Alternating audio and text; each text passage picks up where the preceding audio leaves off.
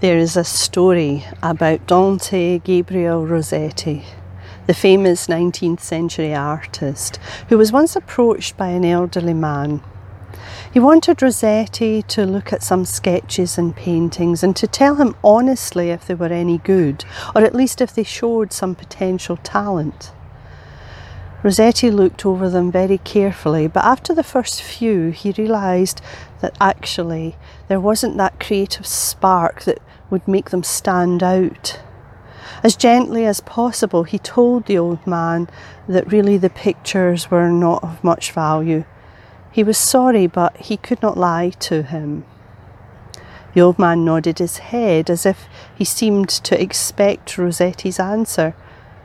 He then apologised for taking up Rossetti's time, but would he just look at a few more drawings? These had been done by a young art student. Rossetti looked at the second batch of sketches and immediately became enthusiastic over the talent they revealed. These are good, said Rossetti. This young student has great talent. He should be given every help and encouragement. He has a great future ahead of him. Rossetti could see that the old man was deeply moved. Who is this young artist? He asked. Is he your son? No, said the old man sadly. It was me over 40 years ago, but nobody told me. I saw no point in continuing. I got discouraged and I gave up. I believe that every human heart hungers for a little and authentic encouragement. But it seems to be something that's rare in our competitive world, where we're told that we should be self-reliant and self-sufficient, and we're expected to just get on with things on our own, where people are so busy doing their own thing to take on the responsibility of looking out for others. But we should perhaps rethink that in the light of the fact that encouragement is the language of the New Testament. And one of the great characters of encouragement in the entire Bible is a man named Barnabas. We find out most about him in the New Testament book of Acts. And we first meet him in the 4th chapter of Acts. And here's how his story starts. Joseph, a Levite from Cyprus, whom the apostles called Barnabas, sold a field he owned and brought the money and put it at the apostles' feet. Joseph is the first recorded donor in this new faith community. And he doesn't do it to be a big shot. And we know that because the text says he put it at the apostles' feet. I suppose you could say that the idea being expressed here in that phrase is, this is a gift. Do with it as you want. No strings attached. I just want to support and encourage the work that you're doing. And the disciples say, Joseph is not an adequate name for this man. We're going to call him by a new name.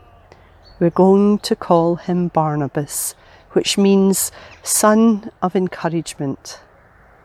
And I wonder if from then on, whenever he heard his new name, he thought, perhaps that's who I am. But maybe more than that, maybe he thought, that's who I want to be.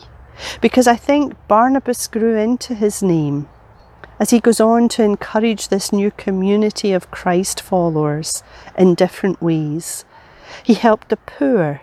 He vouched for Paul when others were sceptical of his motives. He shared the story of God's love with the Gentiles. He wouldn't give up on the young disciple Mark, the one who went on to write the first gospel account. Encouragement is the language of the New Testament.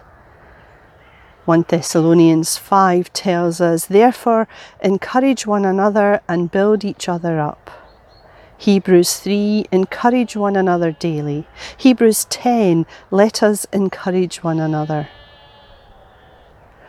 All of us, every single one of us, has the potential to be a Barnabas for others, to be encouragers. And the thing is that we can do it in a variety of ways.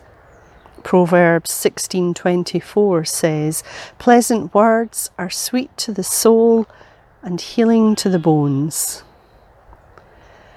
The number of ways that we can encourage one another through our speech is almost limitless. I wonder what words of encouragement you can speak to someone that you know. But of course, we don't have to just speak words of encouragement. We can write them instead.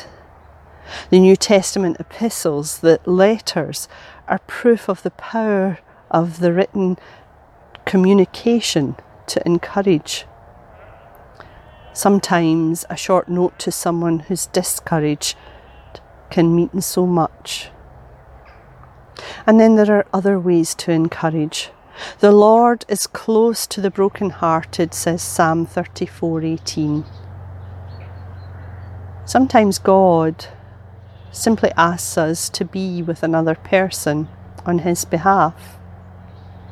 We don't have to speak much. Our presence itself can be a deeply encouraging gift. In this time of physical distancing, it might be a phone call, just to let someone know that you're thinking of them. Jesus often reached out to touch people, and scientists have documented the positive effects of touch. Of course, that's something that God has known all along. From a light touch on the forearm to a tight hug, these gestures encourage others without words. Again, in this time of physical distancing, we might have to rethink how we do that. You help us by your prayers, Paul wrote in 2 Corinthians 1. Everyone can have that ministry, to lift people up in prayer. An elderly friend of ours was limited in her mobility.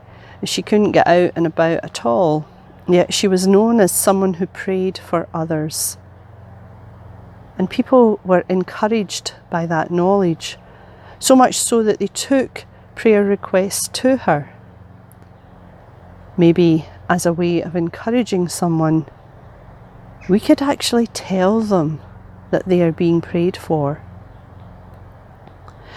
Practice hospitality, says Romans 12:13.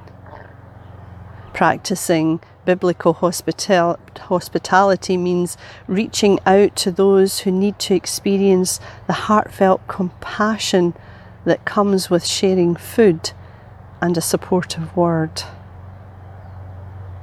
The generous will themselves be blessed, says Proverbs 22:9. God wants His people to share their lives with others, and we can do it creatively to encourage them. The exhortation to encourage is used numerous times in Scripture, probably because one of the great things about encouragement is that it always spirals up. It never spirals down. You have it in your power to change someone's life for the better. All it takes is a few words of encouragement. So who can you encourage today? Who can you lift up and make them realise that they matter, that they are a person of worth?